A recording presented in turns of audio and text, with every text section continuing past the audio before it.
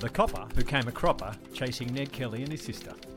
Why whiskey might just be the root of all evil. We dial it up for Australia's first telephone service. And we go ape over religious monkeys. I'm Michael Adams. I'm Mick Luby. This is the Way Back Week, and we're about to flash way back to the third week of July, 1878. So here we are, way back in the third week of July 1878. And in the northeast of Victoria and beyond, the wanted posters are up for Ned and Dan Kelly. The Kelly gang, Ned and Dan Kelly.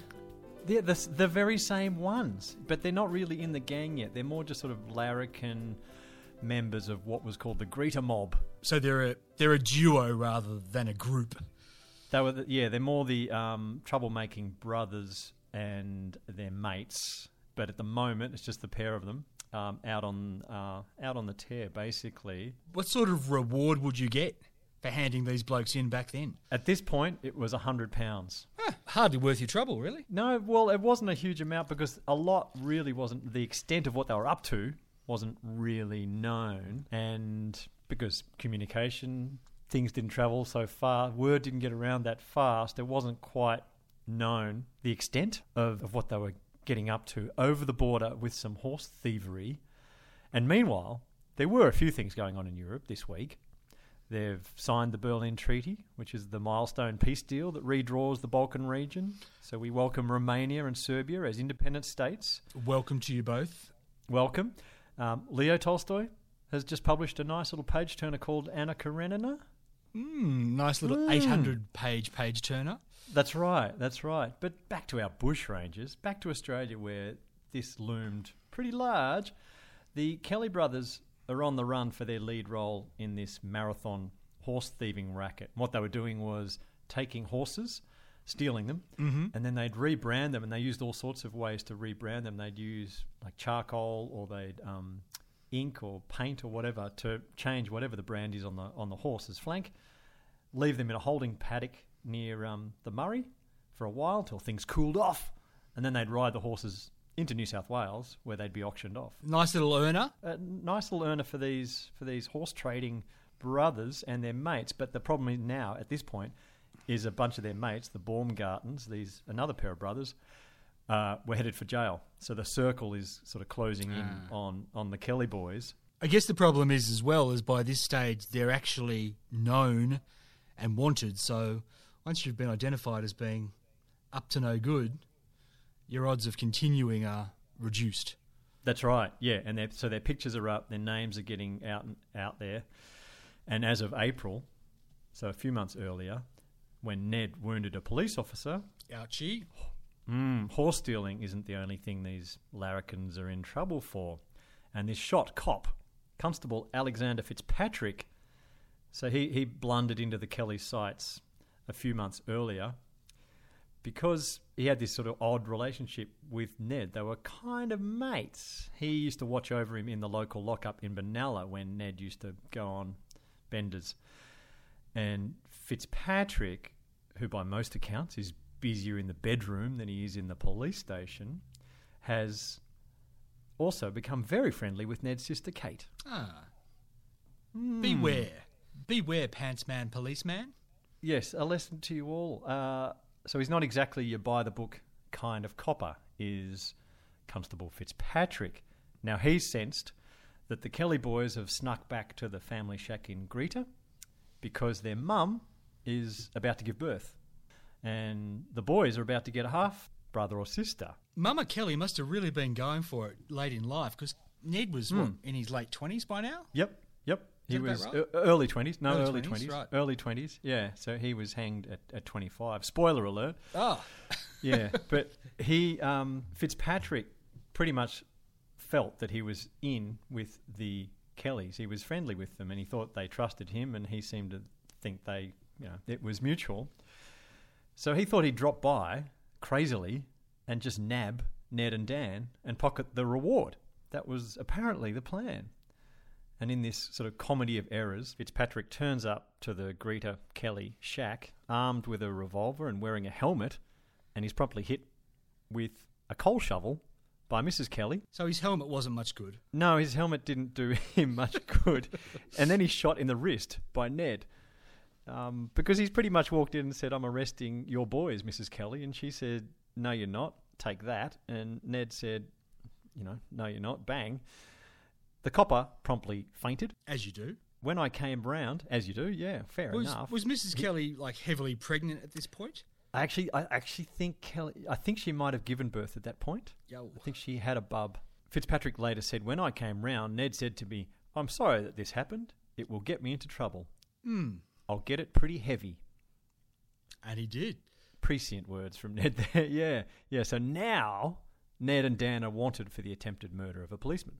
So they're actually wanted for that by this time in July 1878. Yes. So at this point, yeah, they've been on the run because of the horse trading, but now it's ramped up, and within 3 months they'll be wanted for the actual murder of 3 policemen, not just the attempted murder of 1, and that would be at the ambush and shootout at Stringy Bark Creek in October 1878. This is an interesting point in their development, I guess, because from here on in I could have said, this is all getting way out of hand, as Ned told Fitzpatrick when he's lying there on the floor.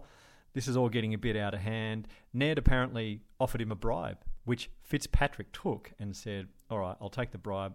I'll go quietly and I'll leave you to it. Ned could, at that point, have said, we'll take the rap. We shot the cop, but, he came into our house, fair enough. Yes, we've been stealing horses. Yes, we don't want to go any further. But were they all kind of hanging offences anyway? No, they weren't. They weren't at that point. No, he had a few. He had a long record at that point, but it was all relatively minor at this point. But boy, from here on in, they pretty much raised the terrorising stakes. They're taking hostages, plundering banks. In less than 2 years from here, in June 1880, Ned will be the only gang member left standing after the siege at Glenrowan, and before that year's out, he'll be hanged. So this really was a point in the movie where you always think, just walk away. Go and live a quiet life. Yeah, this sort of pivotal bit where Fitzpatrick blunders in and makes a mess of things. And that was the sort of feeling among other coppers too, apparently, of just this, what the hell was he thinking? Especially going there, he went on his own. Yeah. At a time when there was actually an edict put out a few weeks earlier by the head of police saying, just reminding you that we've got cutbacks. There's just haven't got enough police out there.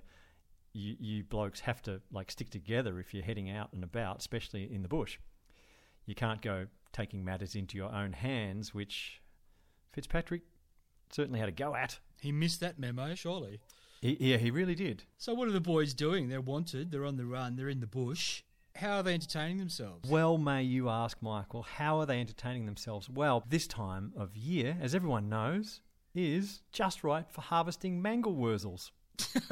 Right? Do you make that up? It sounds like I made that up. Sounds like something out of Wurzel Grummage crossed with Mrs. Mangle. Was she in Neighbours? Yeah, Mrs. Mangle from Neighbours. Yeah, she was the nemesis of Madge, wasn't she? Right. That's a long time ago. I'd like to think maybe her naming was, it might hark back to the humble mangel wurzel, which is a cultivated root vegetable, a bit like a beetroot, only yellow.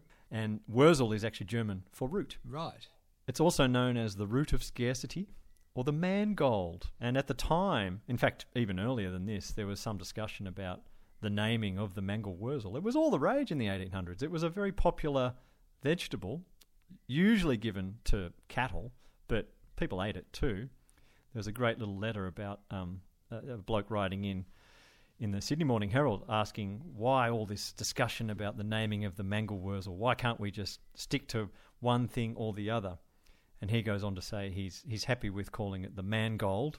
Mangold is, I think, probably catchier than mangel wurzel, depending on what your first language is, of course. True. You could have a mangold rush as well. Yeah. Or some sort of wipe that you put on yourself. You know those wipes they sell in the dispensers in the public bathrooms for $2? Sustain erotic pleasure with mangold pheromone. That puts a whole new slant on the headline here then, the culture of mangel wurzel. Where someone actually reminds readers that July is the best month for harvesting and storing this grand root, in this colony. It's true, it may be harvested earlier, particularly in cold districts, but there is no advantage in so doing. On the contrary. And he goes on to talk about the harvesting of mangles. Someone else in Ballarat who writes in with the headline, "About Mangles." And he says, this is Mr. W. Scott of Ballarat, "At first glance, the heading of this article will seem to have very little interest for a great many of my fellow farmers, and expressions will be dropped about, what about mangles? What can he say about mangles?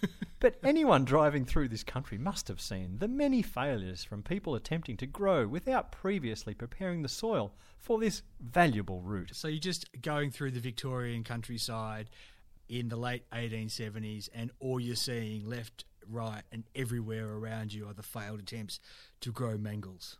Exactly. Mangle-pocalypse. Yep, the landscape was mangled. He says, "If 20 years' experience in this district of a practical and successful grower is of any value, I freely give it. That is, it's no use trying to grow this crop successfully unless on land naturally drained." So were the Kelly boys actually trying to give up bushranging and going into mangle farming? Is that the linkage here? It's a romantic notion. They were sort of failed farmers, so they tried to get a parcel of land For given to them mangles? by the government. Mangles were on their list, Really? but they didn't really spend much time farming. As we've kind of suggested, they spent more of their time stealing horses. But this time around, it sounded like they genuinely were giving it a go. Ned said in the Jerilderie letter, "I came back to this shack it's actually at Bullock Creek, near Stringybark Creek, with the full intention of working a still to make whiskey, as it was the greatest means to obtain money." And it's assumed that when he said that, he meant money to fund his mother's legal case, because when she whacked Fitzpatrick, and when Ned tried to whack Fitzpatrick, she was hauled off to jail. So the poor woman with this bub was actually hauled away as the matriarch of the Kelly family, and Ned and Dan were on the run, but also thinking, we've got to help Mum. So Ned was wrangling mangles so he could bootleg liquor Yes. and not become a bushranger. Well, I don't know about the not becoming a bushranger thing. He says we had 20 acres of ground cleared for the purpose of growing mangel wurzels and barley for the purpose of distilling whiskey. And this was on the banks of the creek near the hut, where Ned set up a still with a huge cast iron pot. And I do like that the pot wasn't made of copper, because as we know, Ned hates coppers. So did the mangle plan go well or not? Yeah, it went well. It worked because they got a hell of a lot of drunken target practice in while they were hiding out at this hut in the Wombat Ranges and wondering what to do next. They were kind of at a bit of a loss as to what to do, where to go, because they had their mum in jail. They had plans to head off, but they couldn't go very far because I think, the apron strings were still there. Oh, Irish mama's boys. That's right. Oh, yeah. So I've just looked it up. Mangle wurzels, you can buy 50 heirloom seeds that date back to the 18th century for $1.30. Wow, see, that's a bargain. And it does actually say that you can eat the roots as well as the leaves, and the roots grow up to 18 kilograms, though they taste better when they're younger and smaller. Right. I did look up Ned Kelly to see if he was actually making the newspapers during this period where he was off wrangling mangles. And I did find actually one reference to him. It was from actually the second week of July 1878, but he had been reported in the Ovens and Murray Advertiser as encountering this teenage girl. She was riding through the bush about 12 miles from Mulwala near the Murray River when she encountered this guy, and he said, "Come back or I will make you," at the same time as advancing towards her with a revolver presented. And then he decided to inspect her horse, and he gave it a thorough looking over. He declared it had lampers, which is a condition of the mouth. He examined the legs, checked it all out, and then he said that he liked the horse except it had some very striking markings. So I'm assuming that meant that it was too obvious to steal the horse. Yes, so right. He said to her she was lucky that she wasn't a man or a boy, or he would have robbed her. And then he told her to, get going, to get lost. As she rode off, she looked back over her shoulder. There he was, pointing the gun at her, and he shouted out, right away, say nothing or I'll blow your brains out. It was a pretty scary encounter. He was described as being 6 feet tall, rather stout, about 28, with brown hair cropped short, clean and well shaved. Now, it said he had 2 revolvers. The constables from Mulwala and Yarrawonga got after him and were at this point looking for him. And the newspaper report ends with, "It is supposed that the offender is none other than the redoubtable Ned Kelly." Mm-hmm. Does that sound like Ned? It sounds like Ned. There's a few discrepancies. He wasn't 28. He was younger than that. And he wasn't really stout. And he wasn't clean-shaven. Was he clean-shaven? This is a couple of years before. No, he'd grown the beard. He had the beard at that point. No, pretty did he? sure. So it wasn't Ned. He was doing the hipster look pretty early on. It was fake Ned. Well, there were a lot of these fake Ned reports at the time. There were a lot of, and it was taken advantage of. So a lot of crims were out there thinking, hang on, I can rob this bank, I can hold up this stagecoach, and people will think it's Ned, and he'll get the blame. And there's quite a few of those. There's a famous one at Lancefield, out near Hanging Rock, where there was a bank heist, and for ages it was put down to the Kelly gang because it was 2 blokes with beards. They said they were the Kellys, and they made off with a whole lot of money, and they got away with it. It was not the Kelly boys. I see. But another reason for the Kellys to feel victimised, because they certainly felt that. Just harking back to something else you said that was happening this week, and that was the publication of Anna Karenina by Count Leo Tolstoy. It had just been published as a book. But I was interested to find out that it had previously, like the work of Dickens, had been serialised over a period of years in a newspaper called The Russian Messenger. And I looked up to see, if the American newspapers or the European newspapers were proclaiming, the publication of what has gone on to become a classic. Oh, it's considered one of the greatest novel of all time by many. But you'd have to wait a little while to read it in English from the sounds of things, because the New York Daily Herald this week in 1878 was reviewing Count Leo Tolstoy's great work, The Cossack. Now, The Cossack had been published 15 years earlier in 1863 in Russian and had waited 15 years to be translated. So, Anna Karenina, if you wanted to read it quick smart, you probably would have been better off going and actually learning how to speak Russian, because it was some time in the translation. Yeah. So no one was rushing out. No one was rushing out, but I have to say that Count Leo Tolstoy could give Ned Kelly a run for his money in the beard stakes. Oh, absolutely. Yeah, he was a hairy dude. He had like whiskers going in every direction. He was also a bit of an oddball. While Ned was setting down his Mangel-Wurzel thoughts in his Gerilda letter, Tolstoy was writing a lot, as we know, because his novels such as Anna Karenina and War and Peace are whopping doorstops. But he also wrote every single day about what he'd done and what he planned to do. What he hoped not to do also consumed a lot of his thoughts. So he was this veteran self-improver.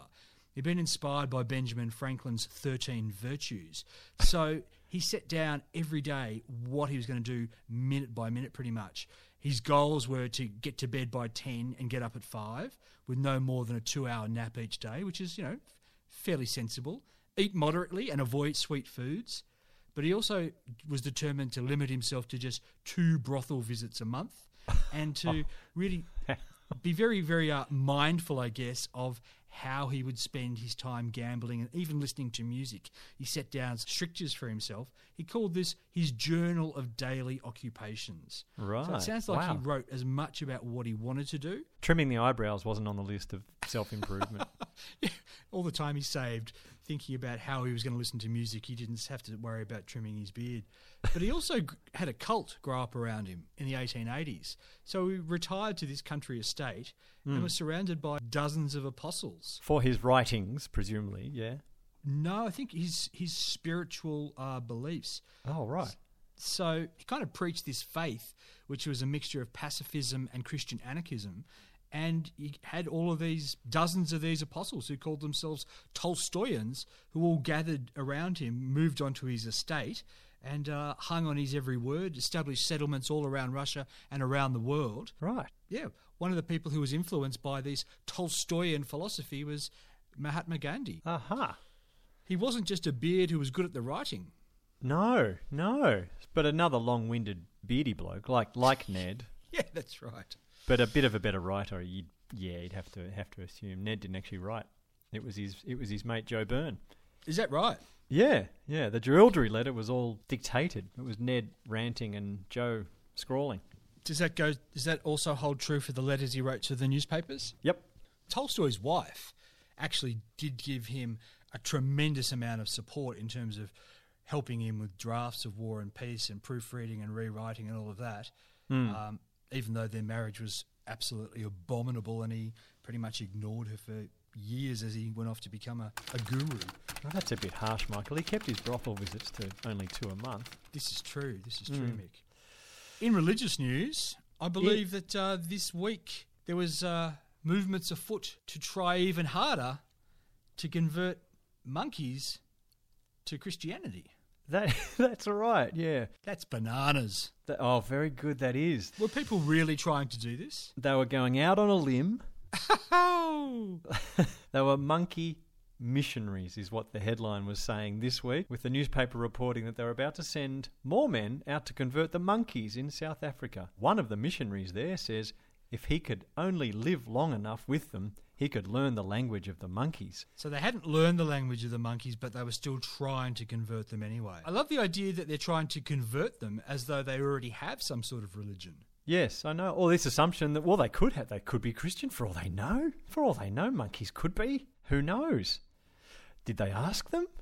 So they're sending more men. So the problem wasn't that they couldn't speak monkey, but the problem was they didn't have enough missionaries. Maybe that was it. Not enough people to take notes. There was a New York journalist at the time offering, if provided first with some basic language and a dictionary of apes, to find missionaries to start schools and churches for the elevation of our less developed cousins. Man. That didn't work, I assume. No, it didn't work, but funnily enough, it does, of course, sound pretty far-fetched. But there was a primatologist, a really early primatologist out there around this time, and he was studying the language of chimps, and his name was Professor Richard Garner, American-born in 1848. He was convinced that the human language evolved from apes. We didn't just evolve from apes, the language itself did. And he even had one of Thomas Edison's early phonograph machines, and used to go around zoos in America recording the chimps, the primates, and then after that he headed off to Africa to study the animals in the wild. Well, the idea of animals having religion, it actually dates back to ancient times with Pliny the Elder, who believed that the elephant was a moon worshipper. He said, quote, "The elephant is the largest of them all, and in intelligence approaches the nearest to man. It understands the language of its country, it obeys commands, and it remembers all the duties which it has been taught. It is sensible alike of the pleasures of love and glory, and to a degree that is rare among men even, possesses notions of honesty, prudence, and equity. It has a religious respect also for the stars, and a veneration for the sun and the moon." There you go. The thing is that 90 years after 1878, we had absolute proof positive that apes had religion with the commandment, ape shall not kill ape. From Planet of the Apes and its sequels. They were all about Dr. Zaius, he was the defender of the faith and the minister of science. Right, yes, so of course. He said religion is science in those movies, and then he was using the scrolls to cover up the secrets of the evolution of the apes from man. So they may have been inspired by this Professor Garner, because he had his article, The Simian Tongue, where he argued that the lower primates have a rudimentary language, and that language is the origin of human speech. And then from there, they found religion. Is that possible? And how does the praying mantis fit in? Yeah, I wonder if he mentioned that. He doesn't say much, but What sort of prayers do you think the praying mantis is saying? I think the male praying mantis would be, please don't let her bite my head off after we have sex. Yeah, I think that'd be about it. That would be the main prayer, wouldn't it? Yeah, I think it would be. Fair enough, too.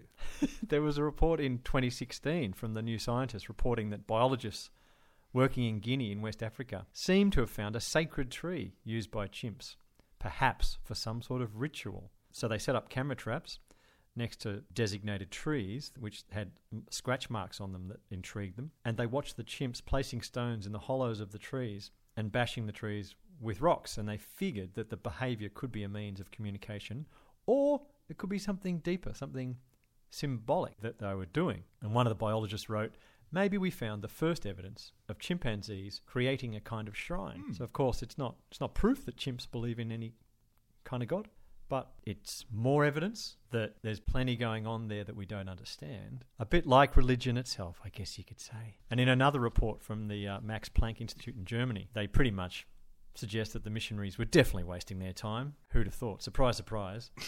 But I like the scientists' reasoning. They concluded that monkeys are spiritual, but not religious. Is that what the guys from the Max Planck Institute said? Yeah, that's what they came away with. Fair enough. Riffing off the idea that chimps have shrines, we should remember that our four-legged friends, the elephants, tend to bury dead creatures. So they bury each other once they've passed away, but they've also been known to bury rhinos, buffaloes, cows, calves, and even people. Wow, really? According to one scientist, they've also been known to bury their dead with large quantities of fruit, food, flowers, and other foliage, as though they are sending their loved ones off. And you know what's nice is the fact that they're elephants, they'll always remember them. Very true. That's why they don't bother with headstones. No, they don't need to. They don't need them. No, they never forget. They never forget. And they don't forget that primate is another name for an archbishop. Ah, how does that work? Is there any relation to monkey? Not that I know of. I've always thought it was a bizarre thing to call the head of a church a primate. But I guess it's from prime as in first, but then I've always thought rector was rather unfortunate. Very true. Word of the week.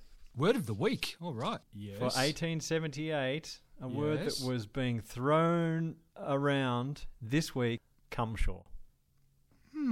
Flung around with abandon. With abandon. People were ejaculating in all directions saying Very this good. word. Very good. C-U-M-S-H-A-W. Pray tell, Mick, what is a cumshaw? Well, a cumshaw is a bribe or gratuity, and it comes from Chinese dialect, literally meaning grateful thanks. So a bit like bagsheesh, perhaps. Yes, very much like bakshish. It had nothing to do with rickshaw, which I thought at first maybe it did, but that's Japanese, not Chinese. And rickshaw comes from Jin Rikishaw, which means human power, apparently. Literally means human power. That makes sense. So Cumshaw, good name for an indie band. It would be a great... Well, that's how it might make a comeback, but otherwise I can't see it happening.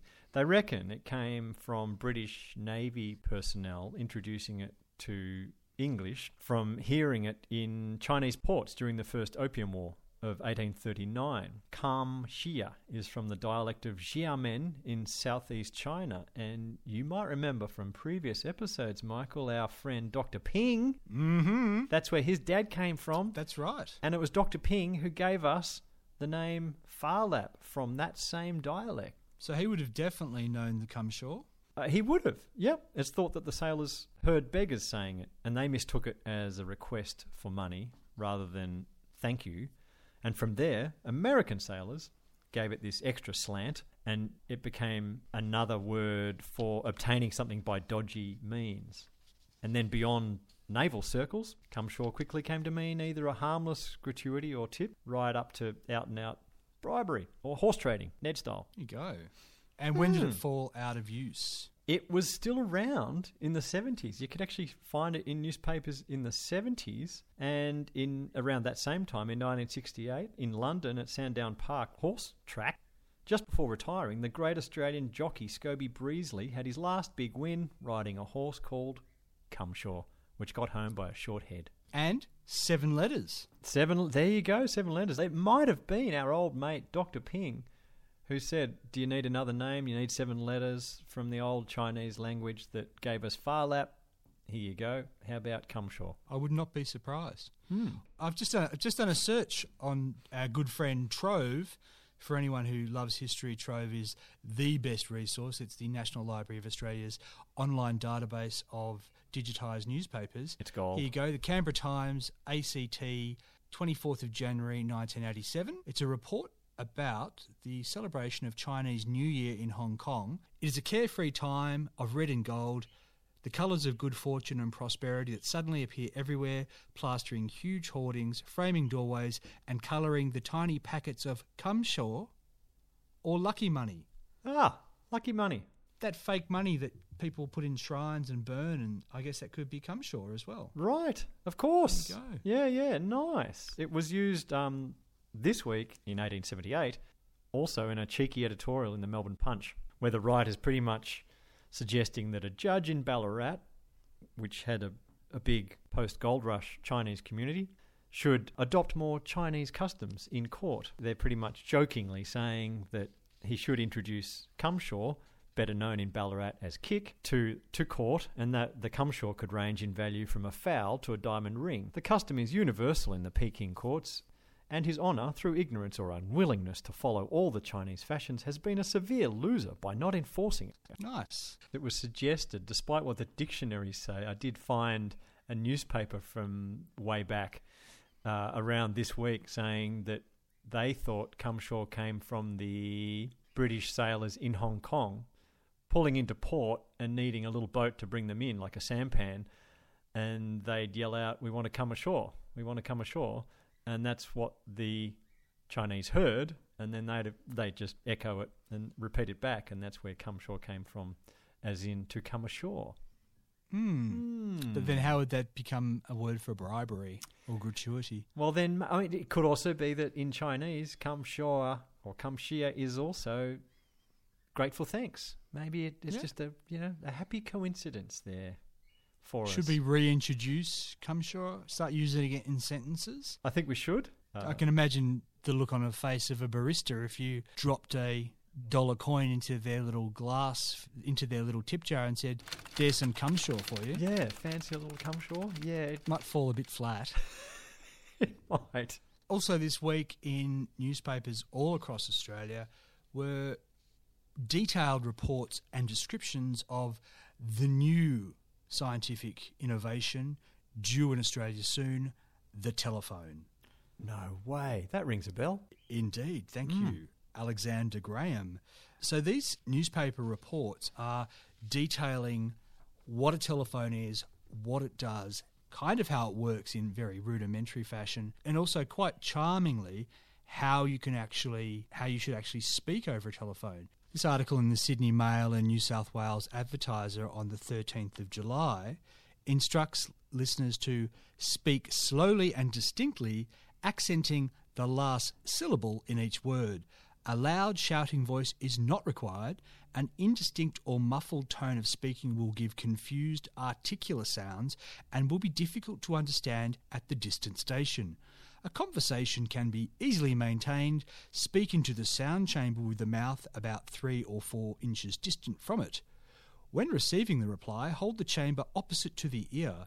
Singing at either end is very effective, the words and air being easily heard. So there you go. We were learning telephone etiquette a year before the first telephone service was launched in Australia, and that would be in Melbourne at the South Melbourne offices of Robinson Brothers the following year, 1879. Fantastic. And it took off like nobody's business. It did a bit, didn't it? But that etiquette sort of stuff, we're still learning it, aren't we? I mean...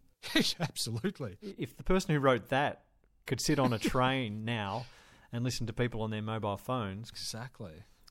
It'd be nice to get a little bit of a recording of some of these conversations from back in the day where they'd be emphasising every last word of every sentence.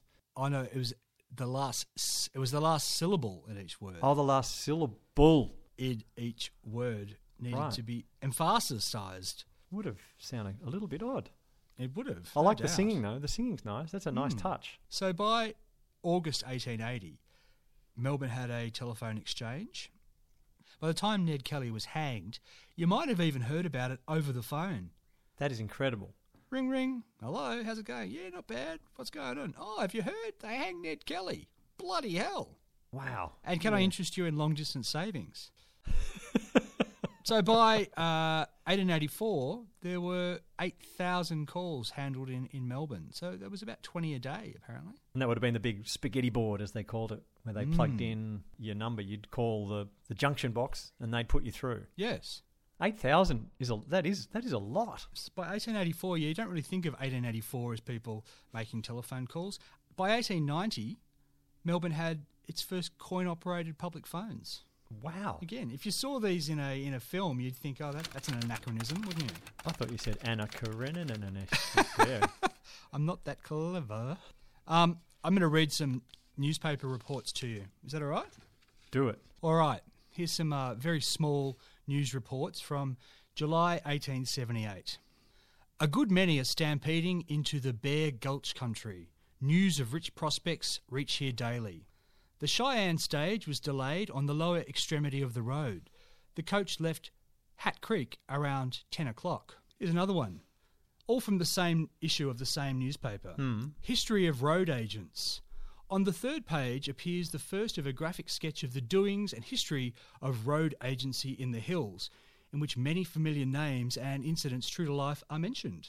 I'll give you one more that may place you in the particular town. Al Swearingen is building a place near Camp Bear Butte. 6 nymphs de terpsichore, that is dancers, that is prostitutes, will be taken out today, and more will follow if the boys in blue appreciate dancing.